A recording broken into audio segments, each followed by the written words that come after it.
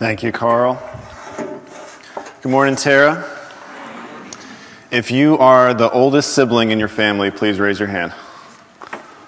Oh, there's a lot of us. All right. If you are the baby, raise your hand. A lot of babies. And then middle children like myself. I'm going to resist the temptation to talk about why middle children are the best. That's not what this message is about, but we know it, right? So, I'm not going to ask you to raise your hand on this one, but has there ever been a time in your life, if you are the oldest, middle, youngest, only child, have you ever thought to yourself, I wish I had an older sibling that cared for me, that valued me, paves the way for me, and is there for me? Now, growing up, my family would often have meals together around the table for dinner. And I can't remember a single time that one of the siblings, including myself, ever said to another sibling, in between Brussels sprouts, I'm really glad you're part of this family. And I care for you, and I value you, and I'm glad you're here, and I'm just excited to be your brother or your sister. I can't remember a single time where any of us said something like that to each other around the dinner table. Now, even though we didn't say it, and even though decently often our actions didn't show it, there was an underlying given assumption that we belonged, that we cared for each other, and that we were glad that we were part of the family. It was assumed. There's a quote from an article called Jesus, Our True Brother by Andrew Prideaux. It's a French name. I might have gotten that right. You can correct me later. Okay, nailed it. Andrew Prideaux. Isabel's got me. He said this: there can be something truly wonderful in the closeness we can share in family life. It's something that's deep and profound, often left unspoken until an awkward speech at a wedding or a birthday party, but nevertheless understood and naturally shared. It's an experience of comfort, safety, acceptance, and belonging. Whether you currently or were part of a family that either has negative or positive impact on your life, I want to tell you something that is true. God is setting the table for his family that he has been preparing for a very long time, not because he has to, but because he wants to. And believe it or not, you are invited to the table, to the family that God is preparing. You're invited.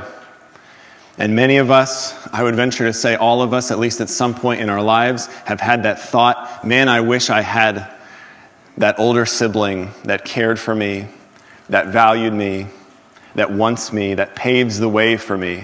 And we find in our text today, you do. And his name is Jesus. So a little bit of background. We're going through the letter, the sermon, the word of exhortation it's called in Hebrews 13, of Hebrews.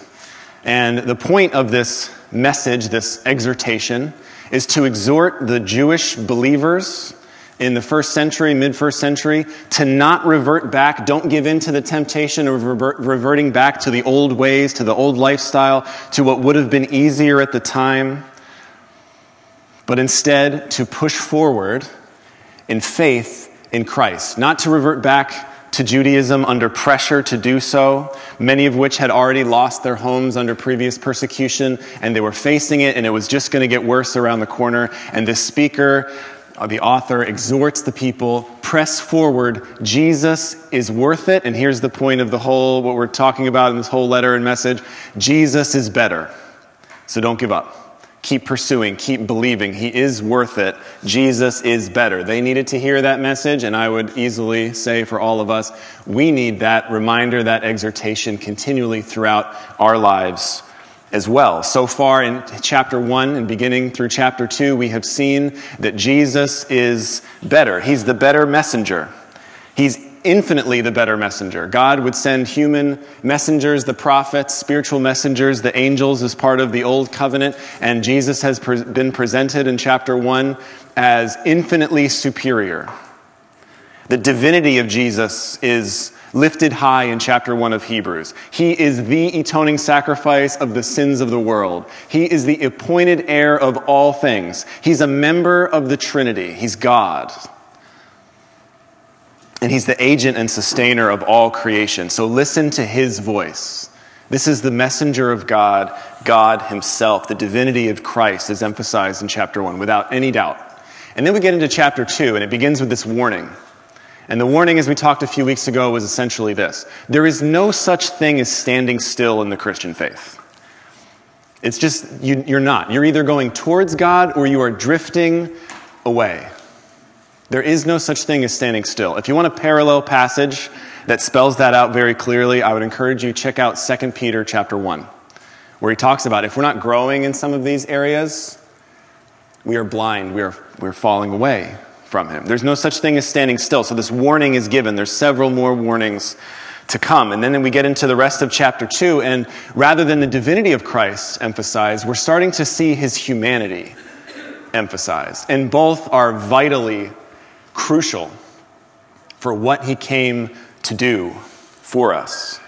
The gospel, the God-man, who came, lived, and died for us. Last week we saw quotes from Psalm 8 taken in the passage, emphasizing Christ's humanity. For a little while, Psalm 8 says, he was made lower than the angels. Why? Because in order to deliver us out of our mess, as we heard last week, we created the mess, we can't fix it ourselves. Jesus came for a little while, lower than the angels, to deliver us out of the mess we can't deliver ourselves from. And then today, his humanity is still set forth very clearly. And we take a look at this passage at an analogy of Christ's relationship with his people, one that I know I haven't thought as much about as some of the other ways he describes his relationship with us and God's relationship with us. He describes it as an older brother. Here's the main idea for the passage, Hebrews 2, 10 through 18. God is making a family through Jesus. God is making a family through Jesus. We first see in verses 10 through 11 this plan of God to create a family. And then next in verses 11 through 13, we see our proud older brother. And then at the end of the passage, it talks about how our proud older brother gets us into the family of God, the pioneer of our salvation, verses 14 through 18. God is making a family through Jesus, the plan of God to create a family. Then we're going to look at our older brother and how he gets us into the family, the pioneer of our salvation. First, the plan of God to create a family. If you look at verses 10 through 11, in these two verses, we see two things: the creator of everything and the constructor of one family. He's the creator of everything. Verse 10. He for whom and by whom all things exist. Who's that talking about? God, right? He is the one who created and owns everything. It's not a surprise. There's multiple places in Scripture that say essentially the same thing. Romans 11 talks about how for from him and through him and to him are all things. In Proverbs 16 it says the Lord has made everything for its purpose, even the wicked for the day of trouble. We're not going to get into that today. In Isaiah 43, talking about Israel, he says, the people whom I formed for myself, that they might declare my praise. God has made everything. God owns everything. And we could stop here for a little while and consider the power of God to do that, the creativity, the diversity of God and all that he's made. But instead, I want to think for a minute and reflect on the question that all of us have asked, that if you're stargazing with some friends, the inevitable question, why are we here? Right? Looking up at the vast universe. What's the purpose of my life? What's the point of it all? A question we've all thought about.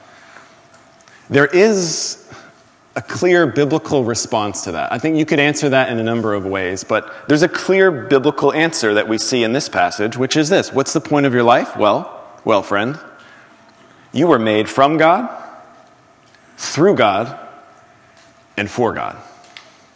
We were made for Him. As we're going through Hebrews 1 and 2, maybe you've noticed the Father, the Son, and the Holy Spirit have all been mentioned in some way. Their relationship with one another, some of the ways in which their roles play out. One way you could say this is that we were made from God the Father, through God the Son, and the only reason we can know that and believe that is because the Holy Spirit of God makes that known to us, brings it deep in our heart and soul to believe it and to live it out and to live a life of glory to God. What's the point of my life? I'm made from God, for God, to God. He's the creator of everything, including us. But what is He doing in all this vast creation? The answer is given in the rest of verse 10. He's constructing a family. Look again at verse 10. He for whom and by whom all things exist, in bringing many sons to glory, should make the founder of their salvation perfect through suffering. The one who's made everything, what is He up to? He is constructing a family. He's bringing many sons to glory. Now, I have to say here, I agree with a lot of the commentators saying the author, the speaker, still very much has Psalm 8 in mind as he's talking about bringing many sons to glory. Remember last week, Psalm 8. What is man that you are mindful of him? Or the son of man that you care for him? When the author of Psalm 8 considered the stars and the sun and the moon and how God put those up there with His fingers, the vastness of God, the greatness of God. O Lord, our Lord, how majestic is your name in all the earth. You have set your glory above the heavens. What is man? Who am I? Who are we that you would care, that you would even think about us? But as Psalm 8 goes on, you have set your glory above the heavens. And then immediately in verse 2, out of the mouth of babies and infants you have established strength. In all that God has made, in His vast creation, all His power and creativity and wonder of God, that He would care about people, even the really little ones. Out of infants you have established strength. It reminded me, I think I've shared this once before. I'm getting to the point where I'm forgetting what I've shared and have not shared. But if I did, it was like 3 years ago. So if you remember it, that's great. I was thinking about when I was pretty young, my family would occasionally go to the beach. Occasionally, because my dad doesn't like the beach. My mom does. It would be a fight to get him there. But we would go occasionally.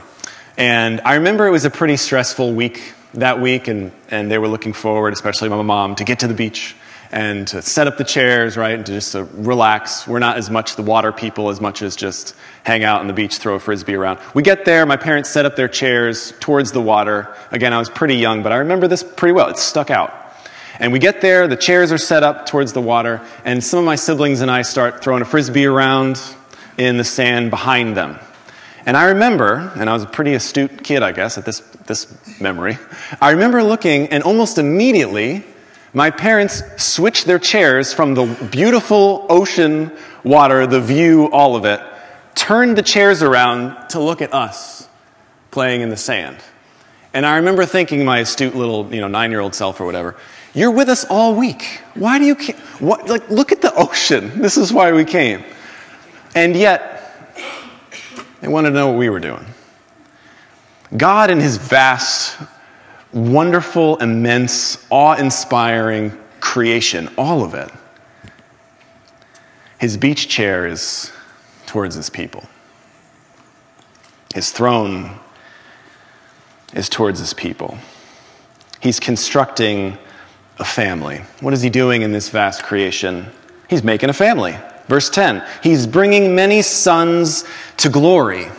Now I say this and I'm thinking some of you may be annoyed. Why doesn't He say daughters here? Like, why does it have, is God sexist? No. It's the same, he calls the church the bride of Christ. The guys have to deal with that Okay, so at times you got to deal with this son's language, bride language. There is a reason for that. He's bringing many sons to glory. That is men and women who have confessed their sins and believe in Jesus. He's making us more like himself, and he's leading us to glory. What glory? I think he still has Psalm 8 in mind. The glory of proper dominion over God's creation, right? What Psalm 8 is about. Talking both about the greatness of mankind, but also our smallness, our insignificance. The greatness of mankind, we are made in God's image. God made us to have dominion over this world that he has made, to steward it, to rule over it. And when we look around, do we see people having dominion over the world? In some way, sure. We're made in God's image. We're creating order out of disorder. We do it in some way every single day. So what's the problem? Well, the problem is we lost the right to be stewards of this world, to be rulers over the world that God has made, vice regents, representatives of God at the fall. It's headed towards death just like we are, unless God does something about it. And fortunately, he is. He's restoring this world and his people. There's a restored glory coming, a new heavens, a new earth. But for that to happen, not us, he had to do something. And thank God he did. Look again at verse 10. He for whom and by whom all things exist, in bringing many sons to glory, should make the founder of their salvation perfect through suffering. Can we talk about that last part? The founder of their salvation. That word founder could mean originator, initiator, champion, pioneer. The idea is, according to the New American Commentary, the founder is a leader who stands at the head of a group and opens the way for others to follow. That's the idea. Jesus as the leader, the head, the originator of this salvation, who opens the way for others to follow, who can lead his people to salvation, should make the founder of their salvation perfect through suffering. Pause, wait a second. Jesus was made perfect? That sounds, my Bible spidey senses are going off. That doesn't sound like something that we're supposed to say. What does that mean? It has nothing to do with morality. It's not saying that Jesus was made into a perfect moral person. So what is the author, the speaker, trying to say here? The word perfect means complete, adequate, effective. When you read through the passage, you see exactly what he's talking about in regards of Jesus being made as the founder of our salvation. How he suffered with us in order to be qualified, made effective, adequate, complete as our representative. He is our high priest, the one who identifies with us and represents us. He suffered as a man in order to suffer for man. He became our perfect high priest. Verse 11, for he who sanctifies and those who are sanctified all have one source. He became just like us to represent us, to live and die for us in order to bring us home. And it says, he who sanctifies and those who are sanctified all have one source. That's saying that Jesus, the one who's making us like himself, has the same father, the same family as we do. He's bringing us home to the family of God. It literally says in verse 11, he who sanctifies and those who are sanctified all have one. It's giving the idea of this one family.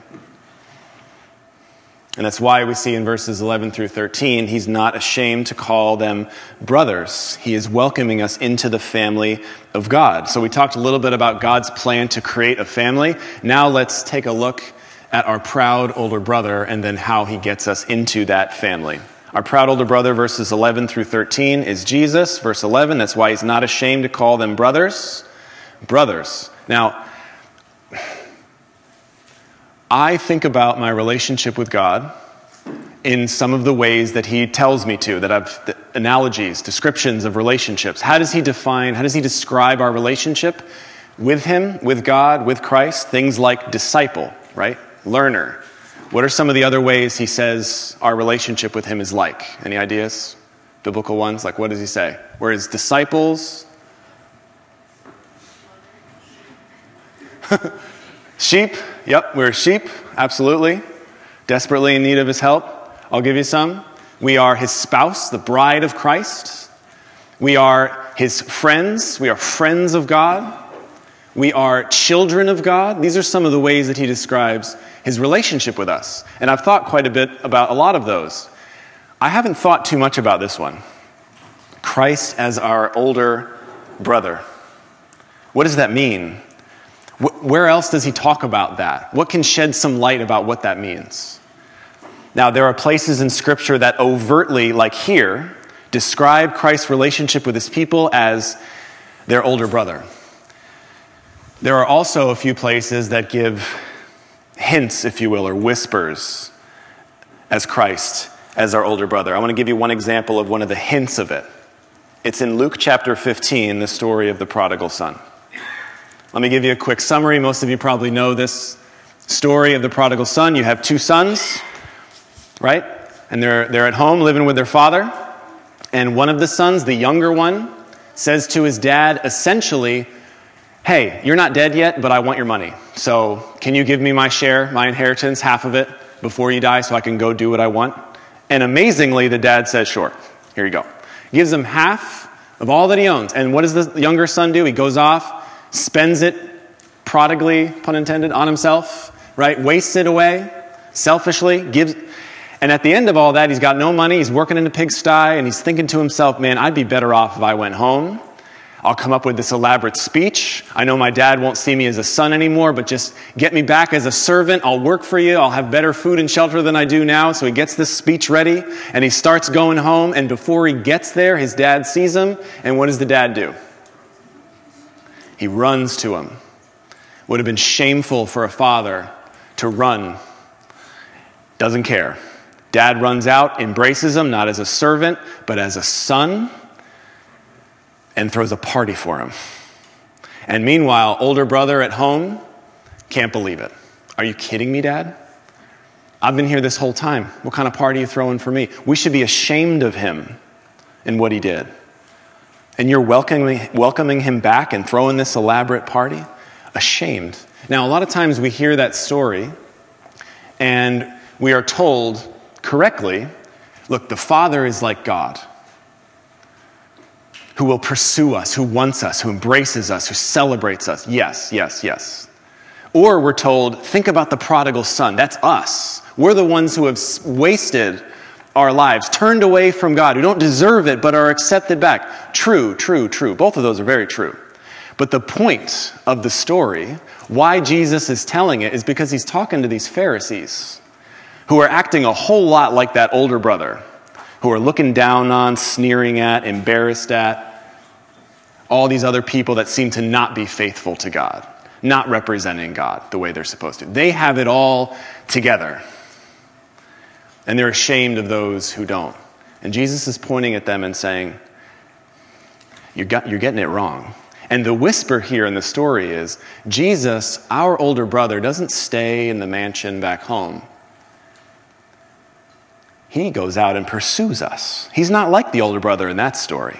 He left heaven, he left glory to come get us and bring us home, our proud older brother, celebrating along with the Father.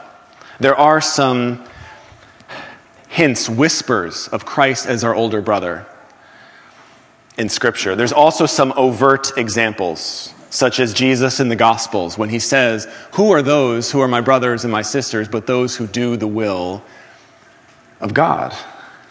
He's our brother. Or in John chapter 20, after the resurrection, he says to Mary, go tell my brothers that I'm ascending to my Father and your Father, my God and your God. Brothers.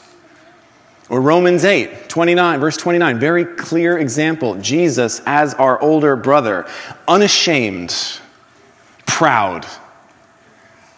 Jesus is not ashamed to call us his family, his brothers, his sisters. So, question for us, Are we ashamed to call him Lord? You can really easily right now say, no, I am not. But how about when you're around X group of people? Is it the same there? Are you consistent in that way? Unashamed of your God? Unashamed of Christ and what he's done? Unashamed of the gospel? Are we unashamed of him? He is proud and unashamed of us. Verse 11, that's why he's not ashamed to call them brothers, saying, I will tell of your name to my brothers. In the midst of the congregation, I will sing your praise. And again, I will put my trust in him. And again, behold, I and the children God has given me. I'm not going to spend much time on this. I didn't dig too deeply into these verses, but in reading them, essentially what he's saying in quoting some of the Psalms and Isaiah chapter 8 is that Jesus is boasting in his siblings, if you will, in his brothers and his sisters. For all those who belong to God, he's unashamed, he boasts in us. And when it says, and again, I will put my trust in him, he's showing his siblings the example of the kind of life he wants us to live. One of faith in God, a model, an example. Is Jesus just an example and a model for us? No, he's our Lord and our Savior, absolutely. But he's not less than a model and an example. We can look to our older brother who lived a life of faith in God and say, I want to be like him. I want to be like him. Let me quote Andrew Prideaux from Jesus, Our True Older Brother, Gospel Coalition article one more time. He says, we are caught up into the bigger love story that lies at the heart of the universe. The love of God the Father for his Son through the Spirit to the glory of God. And we really are now part of that story. We are partakers of the divine love and co-heirs in his glory. We have a permanent place at his family table. And the reason that's true is because of our proud older brother who makes that a reality, who invites us, and more than invites us, carries us to the table of God. It's because of Christ, our older brother. And he got us there, as we see in the story, the only way he could, with scars. He's the pioneer of our salvation, verses 14 through 18. Here's what we see in this last section. As the pioneer of our salvation, he lived for us, he died for us, and he continues to live for us.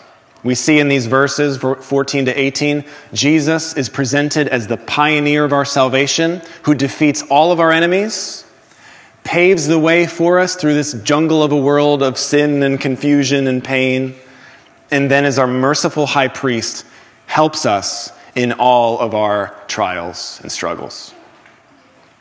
He's the pioneer of our salvation, who first lived for us in verse 14. Since therefore the children share in flesh and blood, he himself likewise partook of the same things. God the Son became human, that's flesh and blood, in order to help flesh and blood humans. He didn't come in the form of an angel to help angels. He came as a person, taking on human nature in order to help people, humans. And he is the only human who never, not once, gave in to the temptations to turn away from God, who gave in to the temptations of the devil of power or of shortcuts or of unbelief. He gave his life fully as a flesh and blood human being to God. And he gives us that perfect record of a life to us. He gives it to us. It brings Ephesians 5 a whole new insight for me. Ephesians 5 says, no one ever hated his own flesh, but nourishes and cherishes it, just as Christ does the church, because we are members of his body. See how he cares for us. He would go so far as to live a spotless, flawless, perfect life and give us credit for it. Incredible. He lived for us. And then verses 14 through 17, there is so much packed in these verses. He died for us. There it is. There's the simple point. That through death, he might destroy the one who has the power of death, that is, the devil, and deliver all those who through fear of death were subject to lifelong slavery. For surely it's not angels that he helps, but he helps the offspring of Abraham. It's through death that Christ defeats death. And the one, it says here, who has power of death. Time out for the second time in the message. Wait a second. That doesn't sound right either. It says here that the devil has power over death. I thought that only God has the final authority over life and of death, right? It says it everywhere. Here's some examples of that. Deuteronomy 32, verse 39. God is the author of life and of death. He has final authority and power over life and death. Matthew chapter 10, verse 28. God has final authority and power over life and over death. Revelation chapter 1, verse 18. God has the final authority and power over life and over death. And according to the book of Job, the devil's on a leash and can only do what he is permitted to do. So then what kind of power over death is he talking about that the devil has? Well, Jesus said in John chapter 8 that Satan is the father of lies. There's a sense in which the devil, in tempting Adam and Eve, is the author of sin. And sin, as it says in Romans 6, the wages of that, what that earns and builds up, is to death. And so in that sense, the devil has some power over death. And he uses death, as it says here in this passage, as a weapon in order to control those who are afraid of dying.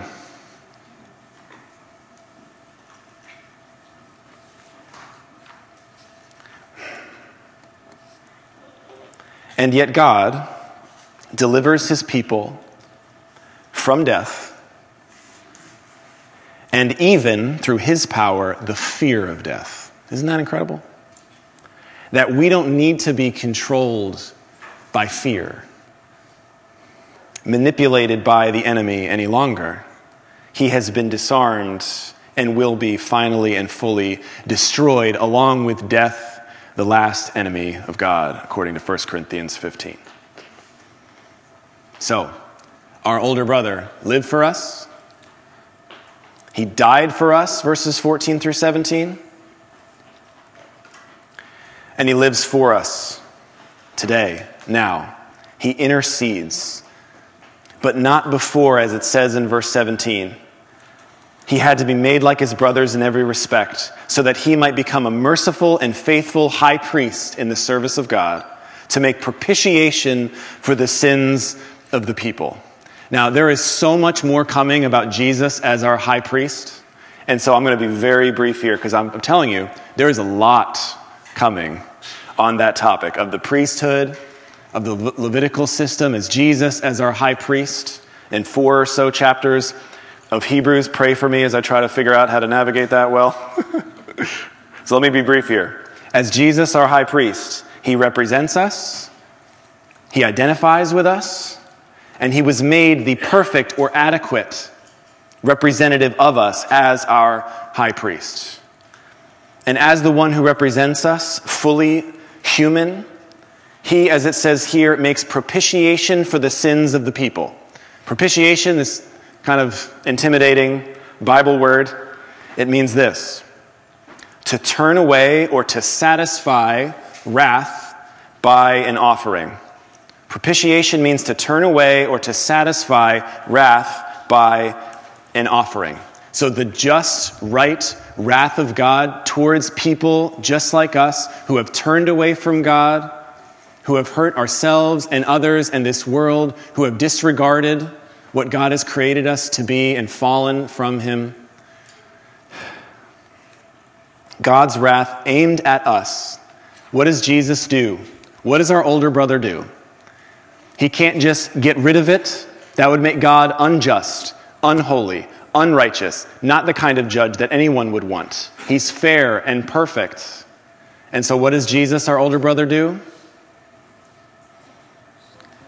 He moves the target away from me, who deserves it, who deserves to pay for all of the mistakes I've made before a holy and just judge, and our older brother stands in front of us. And he takes the wrath, the righteous, perfect wrath of God. He who knew no sin became sin that we might become right with God. He doesn't cancel it, he absorbs it. That's what he does. He lived for us, he died for us, and then verse 18 continues to live for us. For because he himself has suffered when tempted, he's able to help those who are being tempted. The New American Commentary says, he suffered the risks and vulnerabilities of human existence, and because of this, we can identify with the God who identifies with us. And there's a whole lot more coming on this as well, so let me just say briefly, we can turn to him with every single struggle imaginable. If you're going through any kind of struggle at all, and you think even for a minute God doesn't understand, you're wrong. Yes, he does. We can turn to him with all of our struggles. Because he himself has suffered when tempted, he is able to help those who are being tempted. Believe that. Turn to your older brother for help. Turn to Christ. I started by saying often at family meals, growing up, we would eat together, and I don't remember a single time, myself included, where any of us said, between that bite of spaghetti, I really care for you, and I'm glad you're part of this family, to another sibling, right? I'm here for you, I'm there for you, I value you, I want you. Never heard that. But it was assumed to some degree, for sure. Can I take a second and talk to the older siblings here for just a second? Specifically those who you're living at home with mom or dad or both, and your siblings. Specifically to them, but not just to them. Some of what I'm about to say may be a little bit cringy, thinking if I was an older brother living at home with my siblings, and some of these things I'm about to say might be a little bit cringy. But I'm going to say it anyways. Because you're not going to get the time back that you do right now. There will never again be a time in your life where you are rubbing shoulders with your younger siblings on a day-to-day kind of basis at home.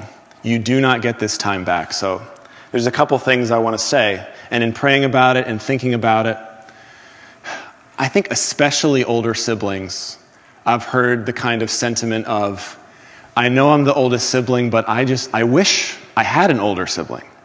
Why do I have to be given the responsibility to kind of pave the way and care for the younger ones? Why couldn't I have the older sister, the older brother?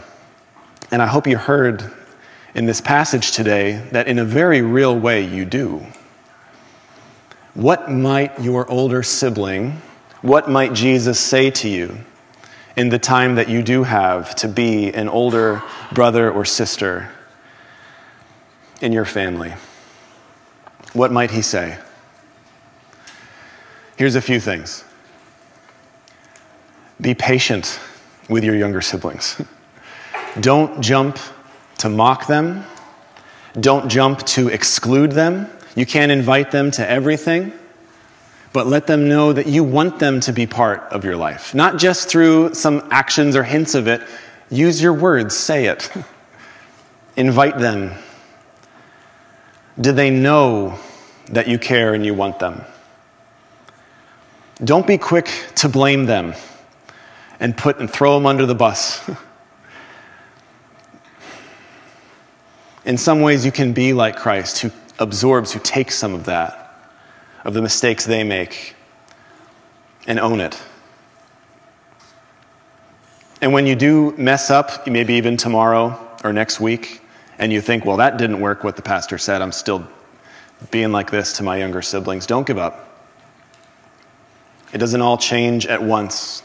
As Christ makes us more like himself, and we represent him in a number of ways, including as we can as older siblings to younger ones. It's a process.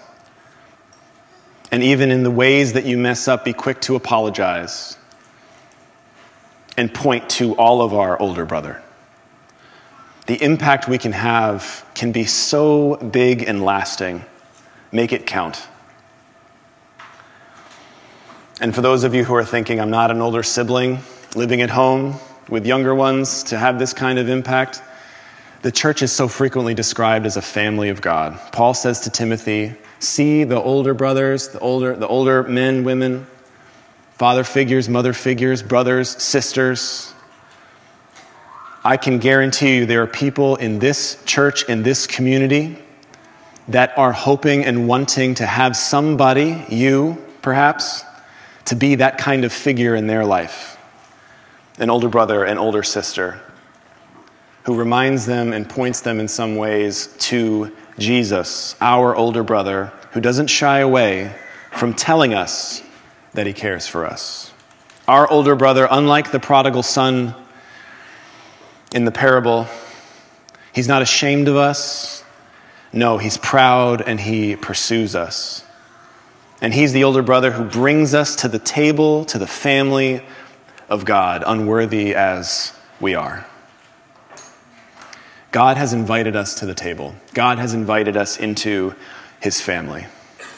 And for those of you who already know that and are part of the family, I know that's almost everyone, let's look to Christ, our older brother. And for those of us who maybe have never accepted that invitation, let today be the day you simply say yes to Christ. Yes, I have fallen short, Lord. Yes, I have sinned. But I accept that free gift from you, Jesus, your life, your death. Be my Lord, be my Savior, forgive me. And thank you for inviting me into the family of God. Something that simple. And please don't leave without staying praying with somebody, talking about that. We're here to do that. We're about to take communion, but I don't want to lose you quite yet. I was reading through 2 Samuel chapter 9, seems like a random chapter. But there's a story of Mephibosheth. Anyone know that name? Mephibosheth was the grandson of King Saul and the son of Jonathan. And there's not a lot of facts about Mephibosheth other than the fact that we know he was lame in both of his feet. And we find out in that story that the king invited Mephibosheth to the table, to the royal table, consistently. And so you have this person who's unable, who is lame in both of his feet, is both invited and brought to the royal table. And as reading that story just reminded, that's us. As you're taking communion today and you hear those words spoken over you, the body of Christ broken for you, the blood of Christ shed for you, would you be thinking about that invitation he's given to each one of us to his table? We cannot get there on our own. We are lame in both feet, both arms, back, neck, name it, spiritually dead, and we were brought to the table because of Christ, our older brother. Let's pray. God, we don't deserve it. We should not think that we have claimed or earned the right to be at your table, to be part of your family, a better family. Even if we've had the best kind of family we could have ever asked for in this life, your family is better. And you have invited us, but that cost you. It brought scars along with it, Jesus, that you still have right now in your hands, your feet, and your side.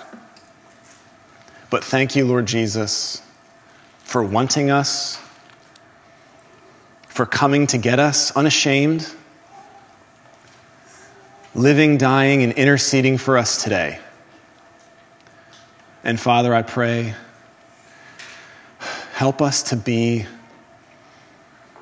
the sisters, the brothers that you call us to be to each other. And help us, Lord, in a new way, see your relationship with us in the ways that you describe it. And I pray for new insight, new understanding of you as we consider Christ, our older brother. We pray this in Jesus' name. Amen.